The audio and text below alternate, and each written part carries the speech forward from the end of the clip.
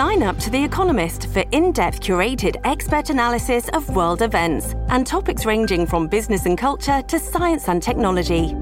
You'll get the weekly digital edition, online-only articles, curated newsletters on politics, the markets, science, culture, and China, and full access to The Economist Podcast Plus. The Economist is independent journalism for independent thinking. Go to economist.com and get your first month free. I'm Barry Weiss, and this is Honestly. Hi, Barry. Hey, Barry. Hi, Barry. Hello, Barry and crew. I'm calling today because I've got a question. So my question for you is... So I've been wondering about something for quite a while. I have a question. I have a question for you. And today, another installment of Quick Question, this time with Kim Kardashian. Kim, thanks for doing this. Of course. Thank you for having me.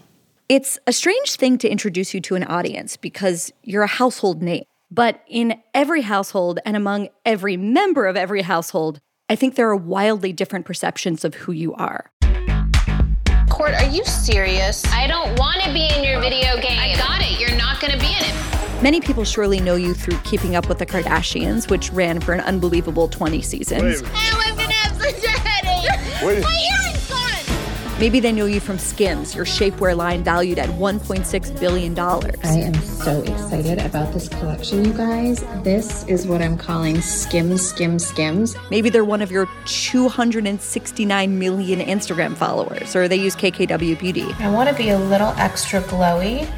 You guys, these are like crayons. They are so smooth and creamy. Or I don't know, maybe they remember you from hosting WrestleMania back in 2000. Hi, I'm Kim Kardashian, and I'm really excited to be your host for WrestleMania 24. Here's what I know. Somewhere along the way, you mastered media in a way that has transformed it forever. You created a thing that didn't have a name. It was like you were in digital and we were all still in analog. You became the template upon which this entire concept of the influencer has been built. You were the first one of us, in other words, living in the metaverse. Then, just when we think we have you pegged, you start studying law and taking meetings at the White House. Okay, we have a lot to cover, so let's just jump in. Okay. First things first, congratulations on passing the first part of the bar exam. Thank you. It really feels so good. Why are you doing this now? Why decide to study law when you are at the height of your business career and a mom of 4? I had always been really interested in specific cases. I always was that girl that was really interested in staying home and watching true crime shows, and I got into true crime podcasts. And then I saw a case that really resonated with me, and I really didn't understand why someone that had a low-level first-time drug offense had the same exact sentence as Charles Manson. I sent the case to my attorney, and once I saw that I was able to make a difference, there was no way that I could stop. And so I started to get invited to really serious clemency meeting in the Roosevelt Room, and there was all of these really high, profile people and high-powered people, and everyone seemed to kind of talk this other language that I didn't really speak. And I thought, okay, I am bringing my attorney everywhere with me to translate and for me to really digest what everyone's saying. And I just wanted to know more so that I can do more. And, I had this conversation with Van Jones. I did his show on CNN, and we connected talking about law school and a bunch of stuff. And he said, well, why don't you go? Like, this is the program in California. You'd need a firm to sponsor you. And so he said, my firm will sponsor you. And he said, why don't you just have a conversation with a friend of mine, a girl named Jessica Jackson, who's this kick-ass attorney, my age, did it all. And she was in college, had a baby, figured it out. And I looked at her and I was like, God, I could do this. And they were all so encouraging and so excited to be on this journey with me. And we just were like, let's do it. Let's go. And, I did it, and I didn't pass the bar. And for people that don't understand and think that this is an easy way out or the easy way to go to law school, I think it's really complicated. And I've heard that a lot. And I try to tune that stuff out. But it does, for all the work that really goes into it, it's 4 states allow this program, and you need 75 college credits, and then you can have a law firm basically apprentice you.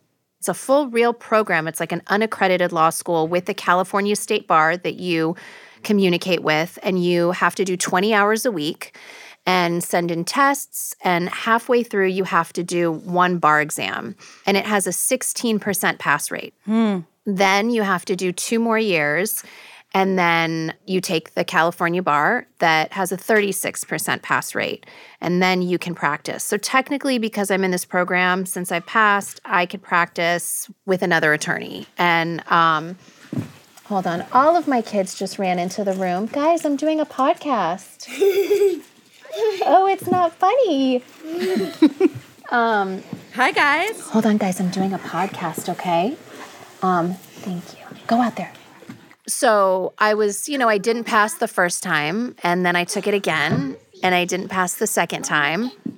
And then a third time I took it, and I had COVID, and I had 104 fever, and I was like, fuck it, I'm going to do it. Like, everyone's like, don't take it. They'll only let you take it 3 times. But because of the COVID year, they allowed a 4th time. And I did it.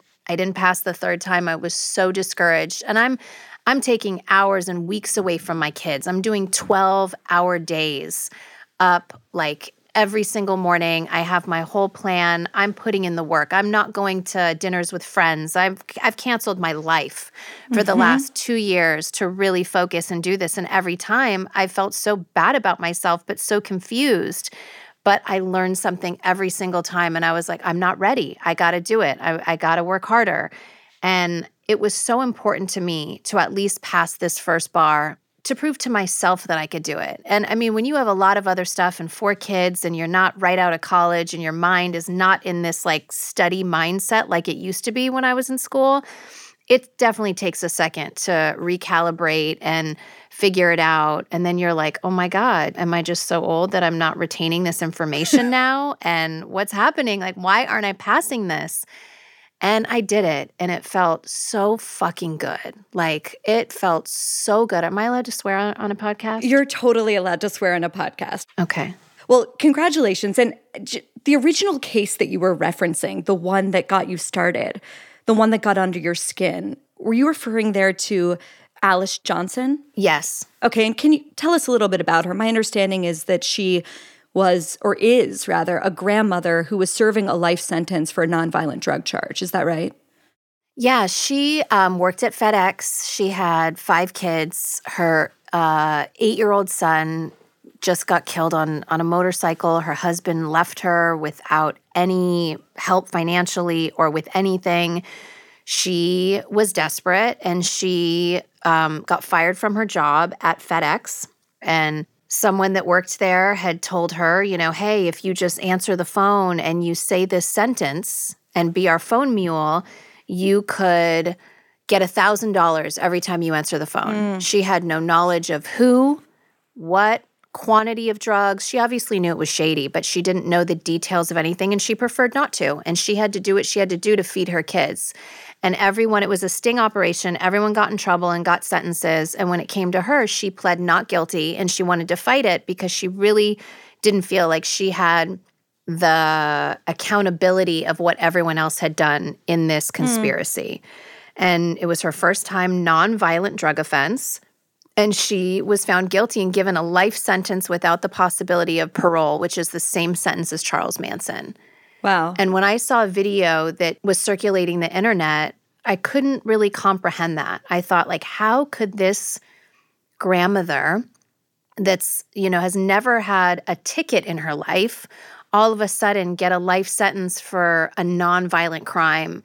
So I sent it to my attorney, Sean Hawley, who worked with my dad on the OJ case, and I had known her forever. And I just sent it the video, and I said, how does this make sense? Like, make this make sense to me. Who could we call? Does she need money for an attorney? Like, I felt so ignorant.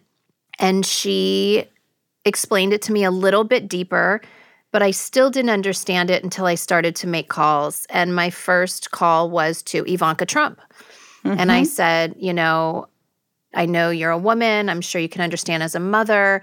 And she was so empathetic and understood and said, why don't you talk to my husband, Jared? And I brought him the case, and it took him a few months, and he really researched it and got the president behind it, and he granted her clemency and eventually gave her a pardon. That was my first experience. And you were really credited with that. I remember in 2020 when she was pardoned, and I remember the image of you meeting with Trump, and it was this very revealing moment because it showed two people who had their roots in a very different world, the world of reality TV and celebrity, now in the White House, wielding a very different kind of power. And some people saw it and were like, are we living in a simulation? And others were like, how does it take a Kardashian lobbying Donald Trump to get a person like Alice Johnson out of prison? And I wondered, what do you think of that? And do you think that celebrities have too much power? I would probably think the same thing too. Why does it take a Kardashian to get someone like Alice Johnson out of prison? I think our laws are completely unfair, and it really opened up a lot for me. But on the other end, I would have done anything to fight for her, and I don't care if it took a Kardashian or who it took to fight for what's right, to get her and so many people out. And Alice was just the beginning of, I think, a movement within the Trump administration. You know, he passed the First Step Act, which was a bill that I think has gotten out close to 30,000 people now and has changed a lot of laws inside. So I know that the ultimate goal is to get bills passed and to change the law, but I really believe that Alice Johnson was such an important face to show the public that there are lots of people like Alice inside that don't deserve that. And it showed a face with just the statistics of someone that's in Alice's situation. And, you know, I think that people might assume if you're fighting for justice reform, you can be too lenient. And that's not the case at all. There's a lot of people that deserve to be inside and that need to, you know, pay for the heinous crimes that they have done. But if there is someone, I believe in rehabilitation, and I believe that Alice just showed America that you could let people out that are in her situation that have spent decades inside for nonviolent crimes that really do deserve a second chance, and I'm always behind a second chance. You were really credited for helping swing Trump's support for the First Step Act, which has changed the lives of so many Americans. And there were a lot of people on the left that gave you a lot of shit. Yeah. Criticized you a lot for working with Trump, for normalizing him. What do you say to that? I really don't care about the criticism. I mean, my reputation over someone's life, like, destroy me then. I really don't care. Like, it was not even an option, and he did the right thing. So I'm just about doing the right thing, and I'm really not about politics at all. Like, it's really about the people inside, and if I can do anything, no matter if it's Obama, Biden, Trump, like, I'm really willing to work with anybody. And I think that I also give credit where credit's due. He did a lot for justice reform. And, you know, I kind of stay focused on what I need to get done. And I think I've been really vocal about not making it about politics for me. And it's not really about being liked. What would that change? If I could change someone's life, you know, that's what it's about for me. I admire that so deeply. Thank you. And in a way, it feels like an answer from another time. Yeah. Kim, if we could, let's switch subjects. Let's talk a little bit about fame. Can you describe for me the moment, if there was one, when you decided you wanted to be famous? Oh, God. I was so desperate to be famous in like 2007. That was like the ultimate goal. That was like, I had an apartment on Robertson. I mean, you couldn't get more desperate than that. I remember so vividly when The Real World came out, and I just saw it for the first time, and my eyes just got so wide. And I said to my best friend, who's, you know, we're still best friends today, I said, that is exactly what I want to do. Like, I have to be on The Real World. But that changed, you know? Mm-hmm. I think it was fun, and it's so fun to look back at that time in my life and to see where you're at. It's so funny because I love that time too. Like, that was so much fun, and it was so innocent. Yeah, place me in 2007 in your life on Robertson. Like, take me back there. 2007, we just started filming Keeping Up with the Kardashians. All right, we're ready. No. You're right here. The wind, you guys? Is this necessary? No change. Awful. No, that is not cute. Yeah, I'm going. I need someone to make me laugh. Where's Kim? Kim is always late. I'm here. My sisters and I were just having so much fun. All of my friends lived on the block. So it was like my friends from high school and so many different friends. We all lived on this street. And the producers that did our show produced The Real World. So it was like the biggest full circle moment for me. And I just was so into being famous. I didn't know what it meant. I didn't care. I just thought if you can get hair and makeup every day and just look amazing and have fun, like, you're living life. Like, I didn't have a care in the world. Life was just fun. And traveling, like, I always worked hard. So it's not like I was this like LA girl that just like had everything handed to me. Like, I had my first job when I was in high school, and I've worked ever since. And I was working like 2 jobs, and I was a really hard worker, and my dad instilled that in all of us.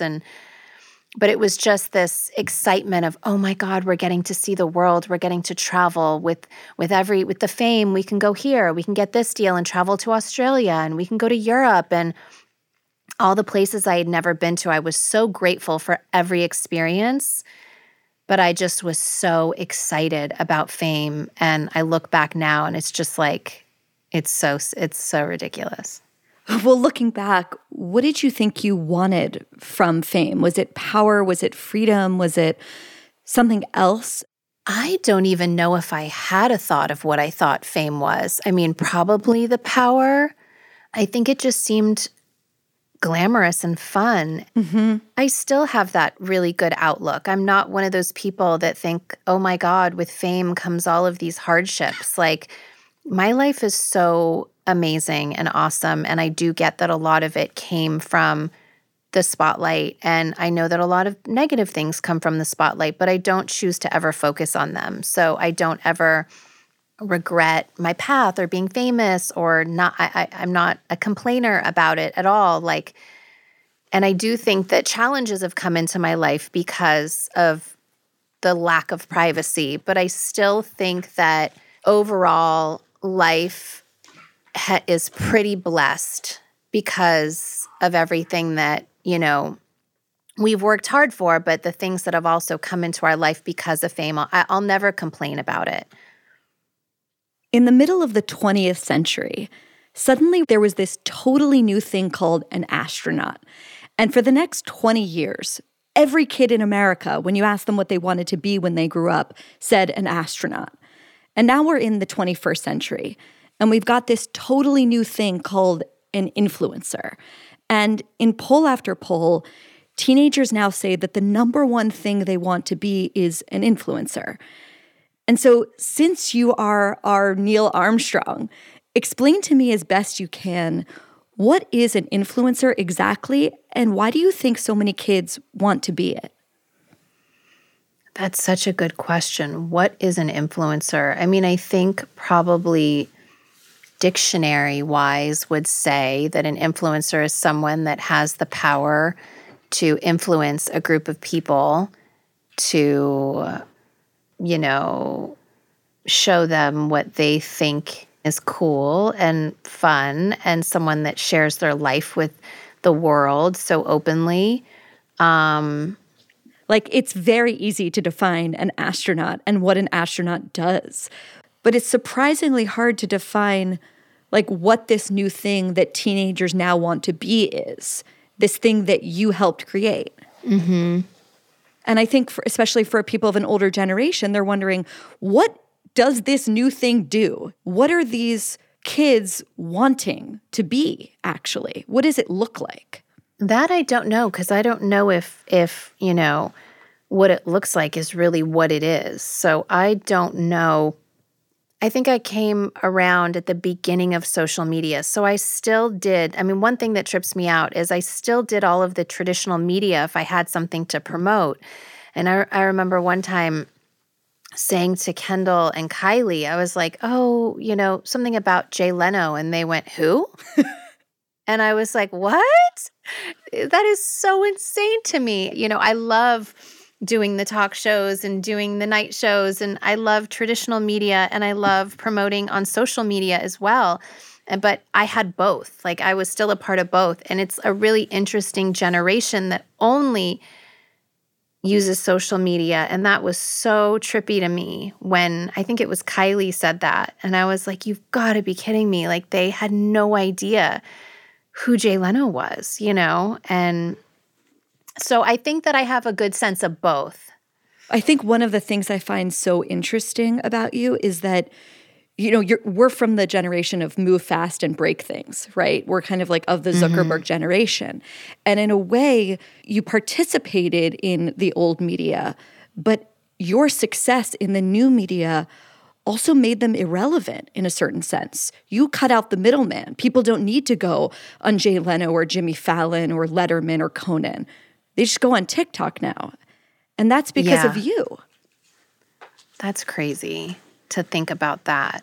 I find that when I started to really promote on social media, it was more of I really wanted these like free focus groups that I thought was out there to help me decide on fragrance choices for a new fragrance launch. Like, I really used it kind of like that, like a focus group. And I found that I got such instant gratification from the responses that I got.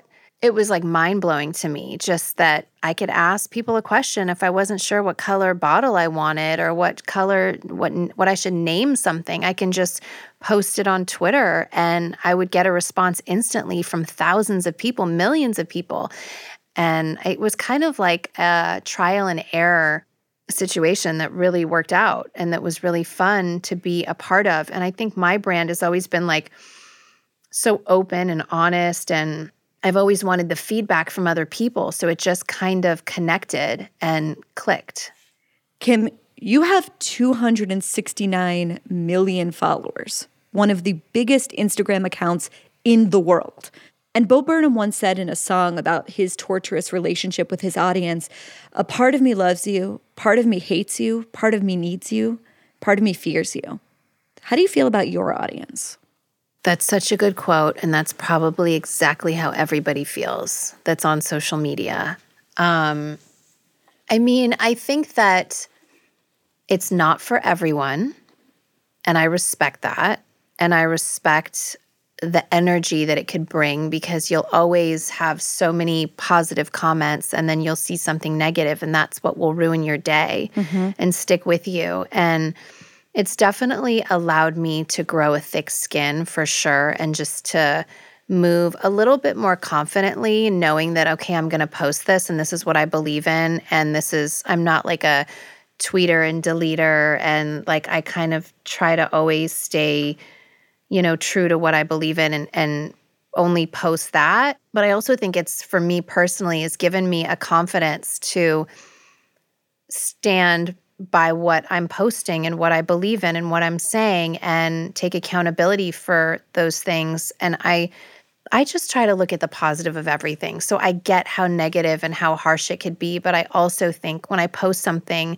I love celebrating other people and sharing fun memories and fun outings. And life isn't always like that. And I get that it can look like this fake world, but it can also just be like a photo album of sharing, your cutest and best memories. And I'm just all about memories and trying to be super positive. So I do understand how negative it can be. And I have kids and I've started a TikTok recently with my daughter, and the decision of keeping comments on, taking comments off. And, she only looks at it when she's on my phone. But all of these are really big decisions, and I'll do anything to protect my kids. So I get it from all sides. And I don't think that there's going to ever be a right answer on what's a good thing to have out there, because it's exactly like that quote, you know? Well, like everyone online, you've been dragged for different things. You've occasionally been accused of cultural appropriation for hairstyles or costumes that you've worn. I remember once an uproar because people felt that an Instagram filter you used was too dark. Now, obviously, a lot of that is absurd, and you've rightly ignored it. But on occasion, you've responded to these critics, sometimes even by making a big change. Like after a lot of criticism about the name of your shapewear company, it was originally called Kimono, you decided to change it. It's now Skims. So how do you decide when to respond to the outrage and when to protect yourself against the outrage addicts online? I always want to take everything seriously if it comes to something as serious as cultural appropriating. Even if I know my intentions, I never want to take anything lightly. And in the instance of Kimono and changing that name, it was an innocent name that, you know, the team came up with. And people were very loud about that and felt a serious way about it. And when I got a letter from the Japanese officials, I took it extremely seriously. It wasn't even a question. I was like, I absolutely would never want to make anyone feel like I was appropriating their culture. And I got this serious letter, and I will make a serious change. And I immediately just halted production, and there was a lot of pieces in production. And I said, give me a week, and I had to think of a new name. And anyone that is starting a business knows how difficult it is to come up with a name and trademarking and everything. And I took it really seriously, and it just wasn't even an option. Sometimes there are things that I feel like one person on the internet can post and a few other people will post it, and it's can make some noise, but I know my intention. And if I worried about every last thing that someone said and I had to try to change it, then I would never be me. And I would never, and anyone wouldn't be them. And I mean, that's why I think cancel culture is the most ridiculous thing, because I really do believe in, you know, and I know you and I have been at several cancel culture dinners together where people are discussing their thoughts on it. And you know, I'm always about rehabilitation and freedom of speech, and for people to, if they say something that's really inappropriate, you know, especially if they're a teenager and they've made changes, I don't feel like, I've never really been into cancel culture. How seriously do you take it? You know, I believe that if we cancel someone for something that they had done or said in their past, then we're not inviting them into the conversation to really understand. If someone doesn't know something about you personally and they say something that's not accurate, you don't just want to turn your back and let them think that about you. Mm-hmm. I would have a conversation with them and say, no, this is what really happened and this is what it is, depending on the situation. You know, you might not care if it's absolutely ridiculous. But I mean, it's a fine line, honestly, of like you were asking in the original question of when do you let something go? Yes. And when do you, have your thick skin and not care what people say about you, which is the more that I don't care about fame, the less I care to correct people. I don't really care what people think about me. But there's some times where I say, okay, I completely understand how you would feel like this is disrespectful, and I will absolutely change this. I always own up to the mistakes that I make. I try to not make them again. And that's just how I live my life. But I think to not have these conversations with people, how are they ever going to change if there's something that isn't right that's being said? If you just shut them out, it'll make them more angry. One of the things that I really resonate with, or that I think about a lot and try and guard against, is on the one hand, if you want to be yourself online, it means sometimes being unpopular and being distorted and being taken out of context. And sometimes I think that can harden you, that it can make you sort of immune to criticism. And I think it's important that we all get good faith criticism. And I think it's a very, very fine balance between the two. And a fine balance, because we're used to probably criticism in a classroom of 15 people, but when you see thousands of people criticizing you, I don't care how strong you are, that can affect you. If you see thousands of people praising you, that could affect you also. It's all a really fine line, no matter what you do. And it's something I think that me and my sisters struggle with all the time. And how do we raise our kids in a social media world? And I'm so grateful that I grew up without that. But we got to figure it out because we have kids and it's not going anywhere. So it is a conversation that my sisters and I have often. One of the biggest explosions of outrage that I remember was in 2018 when Kanye performed on SNL and he wore the red MAGA hat. Yeah. What lesson, if any, did you learn from that? You know what? I was very nervous. I didn't want him to wear the red hat on SNL. I'm not really a rule breaker, so my personality would be like, okay, you guys don't like the red hat, I'll take it off. And I remember other people were around and it became a thing where he wasn't going to go on because he wanted to be who he is. And I'm very neutral, but that night, I was very forceful with him and arguing with him about, you have to take that hat off. And now looking back, I thought, why should he take that off if that's what he believes in?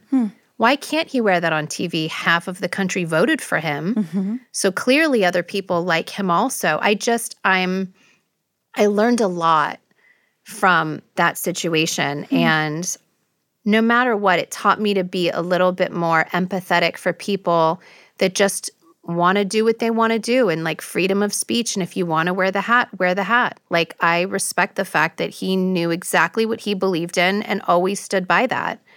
And that to me is like a good quality to have, no matter who is against you and no matter what the circumstances are. I think that it's just like admirable. And that's just like a really cool quality, I think. Even if it's not what I agree with, or even if I would have done it differently, I think it's commendable.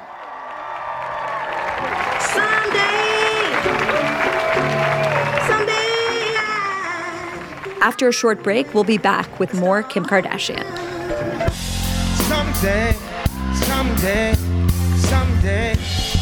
I'm gonna lay down like God did on Sunday. Hey. Someday, I remember it someday. Did you know that Fast Growing Trees is the biggest online nursery in America? It has more than 10,000 different kinds of plants and over 2 million happy customers. Spring is right around the corner, and Fast Growing Trees is here with fruit trees, palm trees, evergreens, houseplants, and so much more to liven up your house and your yard. Fast Growing Trees makes it very easy to order online. Your plants are shipped to your door in 1 to 2 days. And along with their 30-day Alive and Thrive guarantee, they offer free plant consultation forever. So you can grow lemon, avocado, olive, or fig trees inside your home. You'll find the perfect fit for your climate and space, all without having to hire a landscaper or drive around to nurseries in your area. Fast Growing Trees has plant experts to talk about your soil type, landscape design, plant care, and anything else you might need. And this spring, Fast Growing Trees has the best deals online. They're offering up to half off on select plants and other deals. And listeners to our show get an additional 15% off their first purchase when they use the code HONESTLY at checkout. Again, that's an additional 15% off at fastgrowingtrees.com when you use the code HONESTLY at checkout. Fastgrowingtrees.com, code HONESTLY. This offer is valid for a limited time. Terms and conditions may apply. Listeners of Honestly have probably heard me talk about Sapir, a quarterly journal edited by my friend and former colleague Bret Stephens, and for good reason. Sapir is home to thoughtful, heterodox analysis on topics we care a lot about on this show: foreign policy, domestic policy, education, the Middle East, and much more. With Israel at war and rising anti-Semitism in the West, including at our most elite universities, Sapir is more important than ever. Its current issue, called Friends and Foes, takes a deep, hard look at the people and principles that we can count on to counteract dangerous cultural and political trends near and far, and those that we can't. I recommend Danielle Haas's article on the human rights establishment. Haas was a senior editor at Human Rights Watch for over a decade, and she offers an intimate inside view of how human rights NGOs have lost their way and how far they have strayed from their founding missions. Check that essay out, along with the rest of Sapir's current Friends and Foes issue at sapirjournal.org/honestly.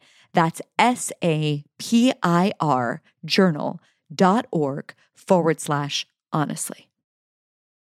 Okay, Kim, let's talk a little bit about beauty. Was there a moment that you realized that there was something called being beautiful? And when did you understand that you were beautiful?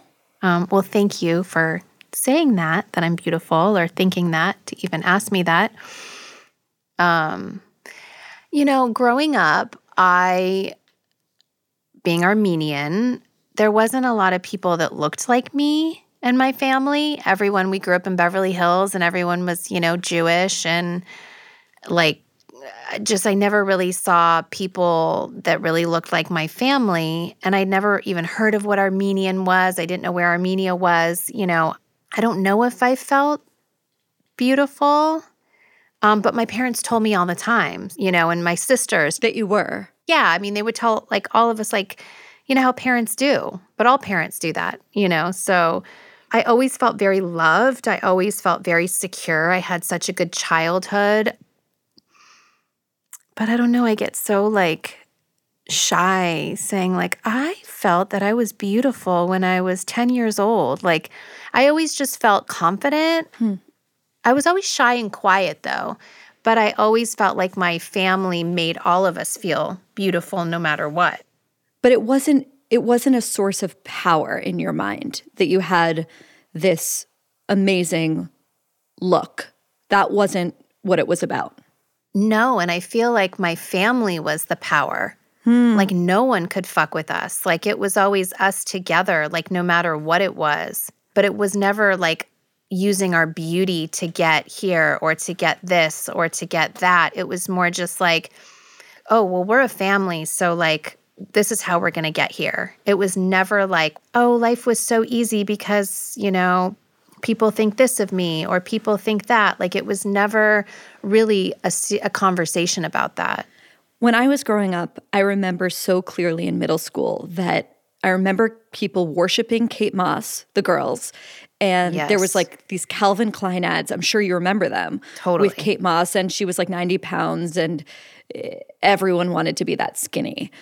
Did you have a feeling of, wait, that's not my body type, and I feel strange that I'm so curvy when this is the sort of physical ideal, or at least it was when you and I were growing up? Oh, absolutely. It was all about 90s, heroin chic. And I would walk by in high school and people would smack my butt. And everyone used to do that. And it was so bizarre. I had huge boobs when I was 12 years old. And I was always really curvy. Nobody looked like me until the end of high school. And then it was Jennifer Lopez and Salma Hayek. And I was that's it. I see it. I see it. And it was I finally felt okay.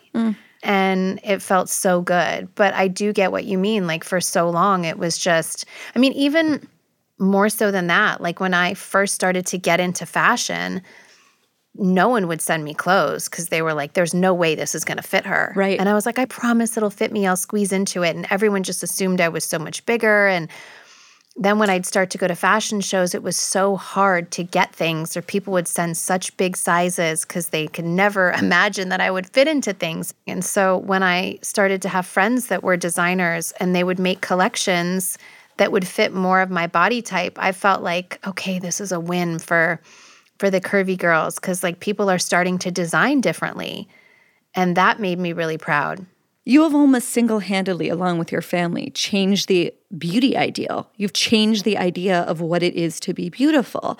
And I guess I wonder how conscious that was when you think back to the way that J.Lo and Salma Hayek sort of shifted the paradigm. Were you aware that you were now doing that for a younger generation, sort of shifting the ideal away from heroin chic to, I don't know, the Kardashian curves?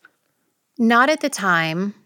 I really wasn't aware in real time that we could possibly have an impact or an influence on the way people would their beauty standards would change or body types would be more accepted. We really didn't think about that. I mean, that was just the norm for us. So I just thought, if anything, okay, what's the solution to this? Well, if I can't, find clothes that fit me, like how do I figure out how to make them? Or same thing with Skims, like with skin tone shapewear. Like, why doesn't this exist? Like, if I can't find it, how do I figure out how to make this so that it does become a norm?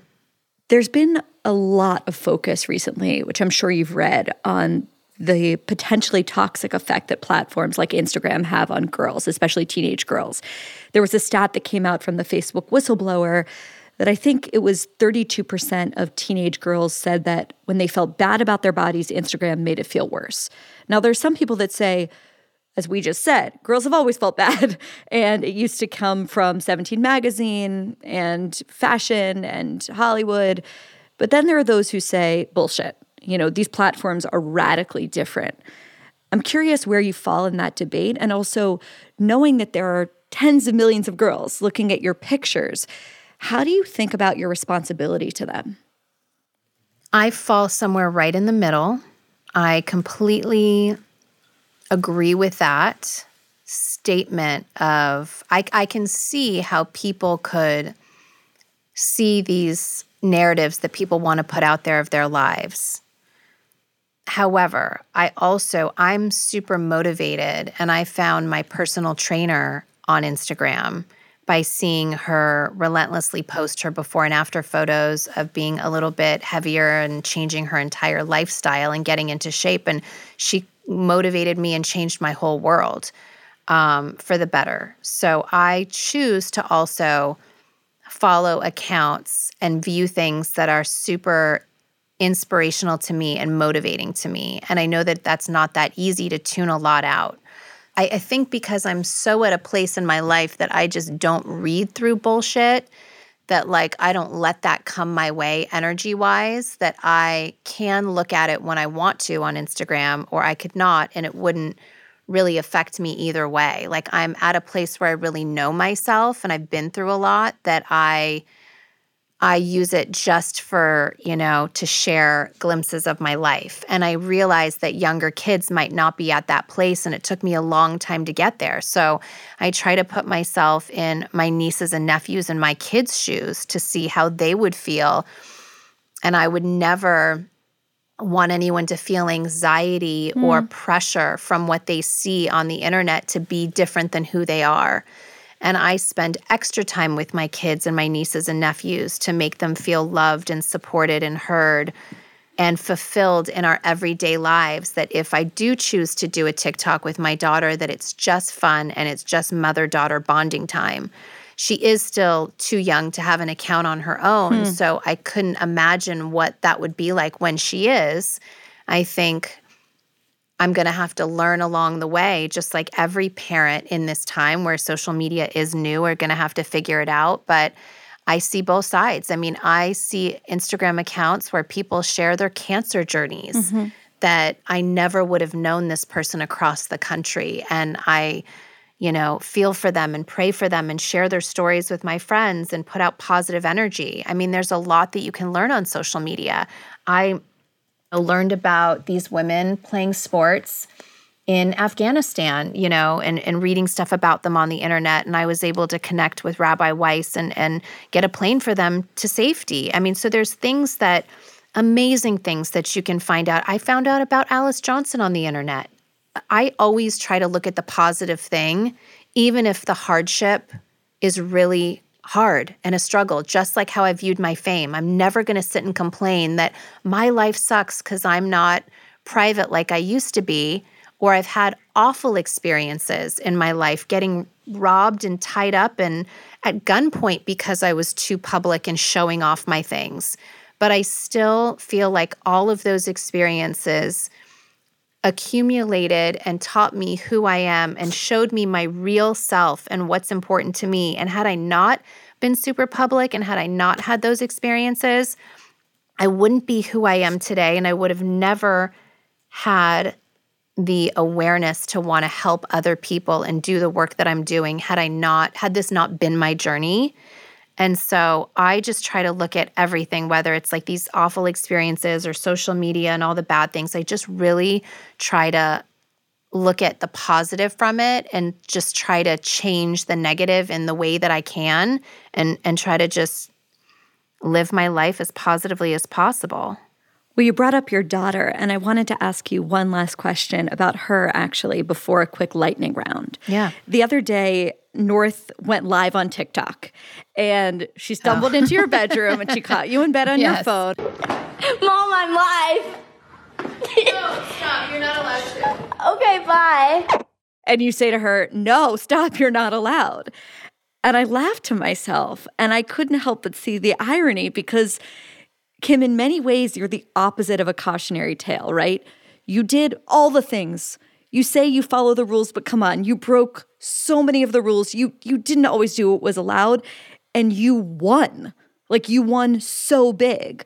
I guess I have always thought of myself as just like I'm scared to break the rules, but I still do. Like I guess you're right. Like I do break the rules. I didn't really think about that way. I'm cautious. You know what it is? I care so much about what other people think that I try to do it in a respectful way, even if I break them. Right.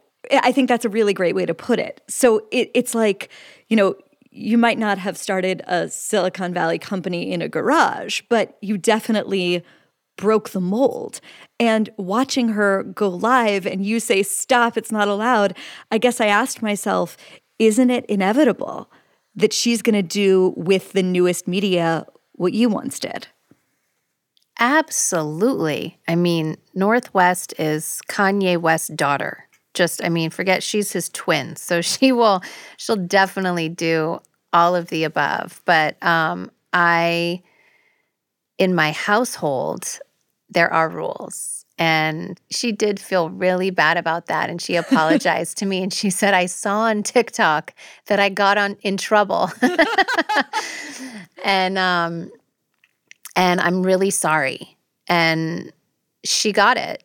And then my nephew, Mason, wrote me the cutest message. And he was notorious for doing that. He used to go on these Instagram lives and spill the family tea of who's together, who's not together, what's going on. And we used to oh my God, he would get in such trouble. And he wrote me the cutest text message yesterday. And he said, I don't want to disrespect North, but I don't think she should do lives unless someone is with her because people are going to screen record her and she might tell information about the family that isn't correct and stuff like that. She will regret it like I did. And I did the same exact thing. And I would always go on lives. And now I regret saying one of the things that I said. So just for her safety, I'd love to talk to her. How old is he? His birthday is today and he's 11. Oh my God. I love that he's being her publicist. He used to get in such trouble for stuff like this. And it's so cute that now he's realizing how inappropriate that is and wants to tell her before she says anything she shouldn't say or shows. I said, what would you do if I was just getting out of the shower? She totally would have come in. 100%. She has no boundaries. So I had to put a stop to that. That would have actually broken the internet. Okay, one more break, and then I'll ask Kim Kardashian who her favorite SNL cast member is. Stay with us.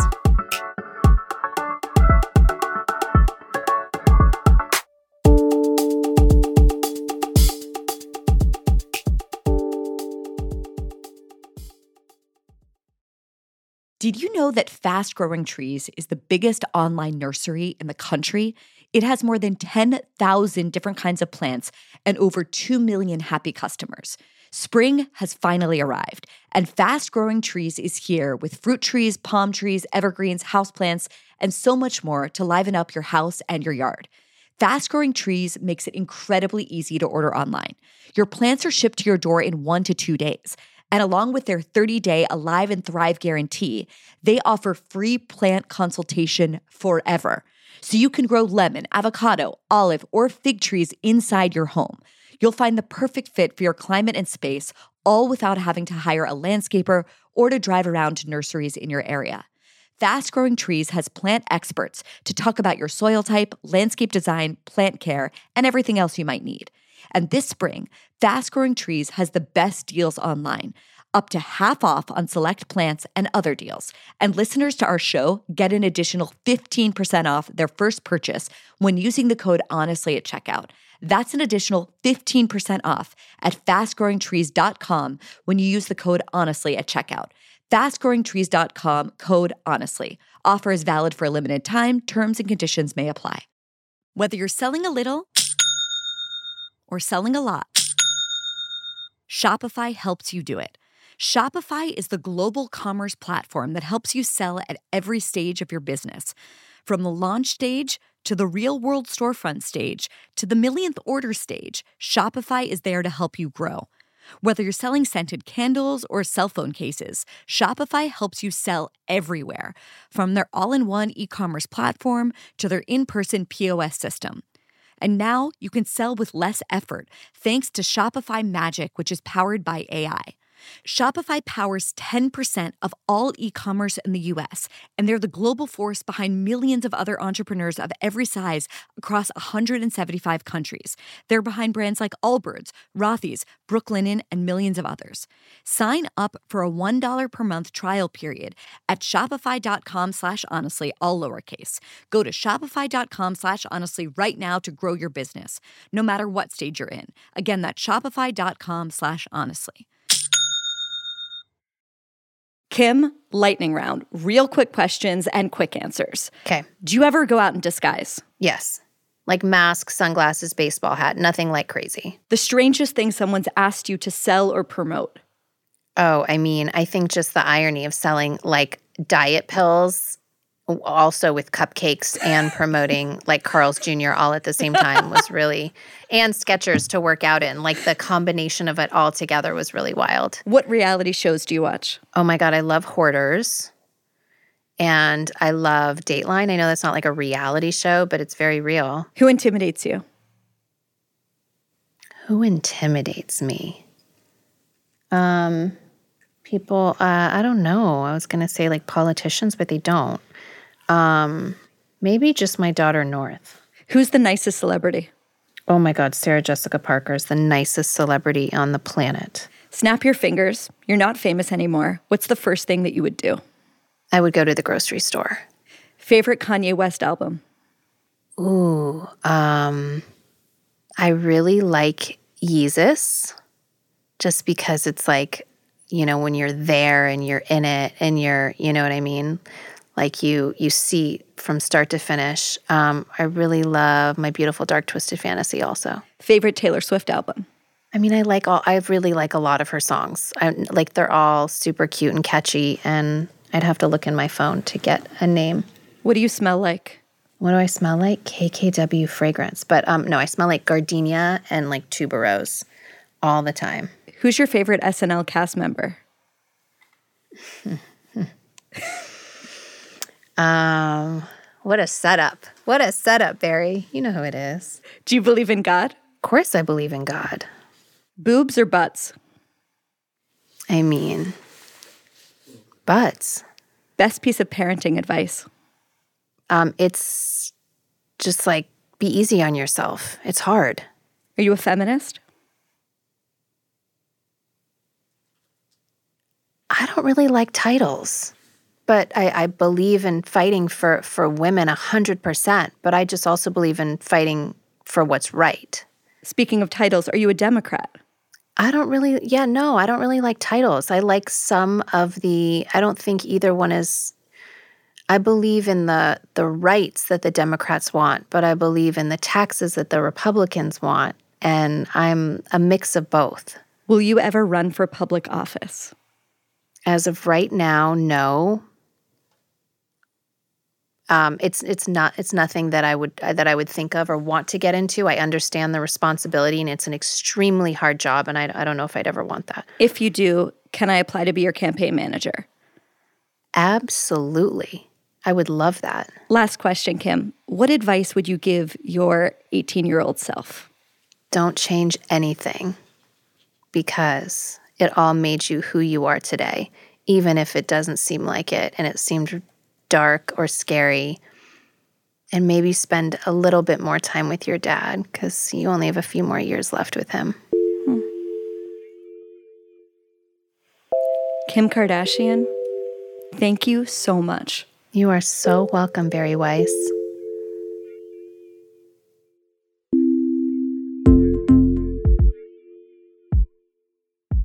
Thank you, everyone, for listening, and thank you again to Kim. If you're new here, well, this is a show where you can find me and my co-host, Kim Kardashian, talking about body image in the social media age every single day. Just kidding. This is honestly. We believe that the most interesting conversations in American life these days happen behind closed doors. We want to pry them open by having them out loud and in public without fear. So follow us on honestlypod.com. And if you have a quick question or a guest suggestion, please send them to tips@honestlypod.com. See you next time.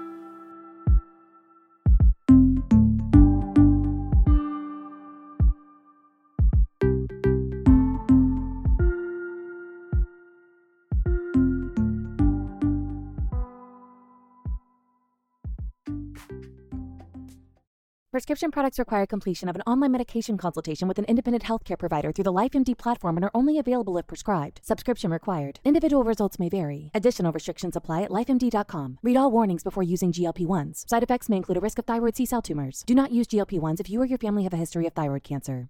If you've struggled for years to lose weight and have given up hope, did you know you can now access GLP-1 prescription medications through LifeMD? LifeMD is now offering eligible patients online access to GLP-1s, the breakthrough prescription medication that can help you lose body fat and weight. Listen to what people are saying. You just take your shot. It doesn't feel like you're on a diet. What I wasn't expecting it to do was to shut off the food noise. This was life-altering, and if I can do it, I feel like anybody can do it. And here's the best part. Your insurance may cover 100% of the cost of your medication. So go to trylifemd.com to have your eligibility checked right now. Get started today at trylifemd.com. That's TRYLIFEMD.com.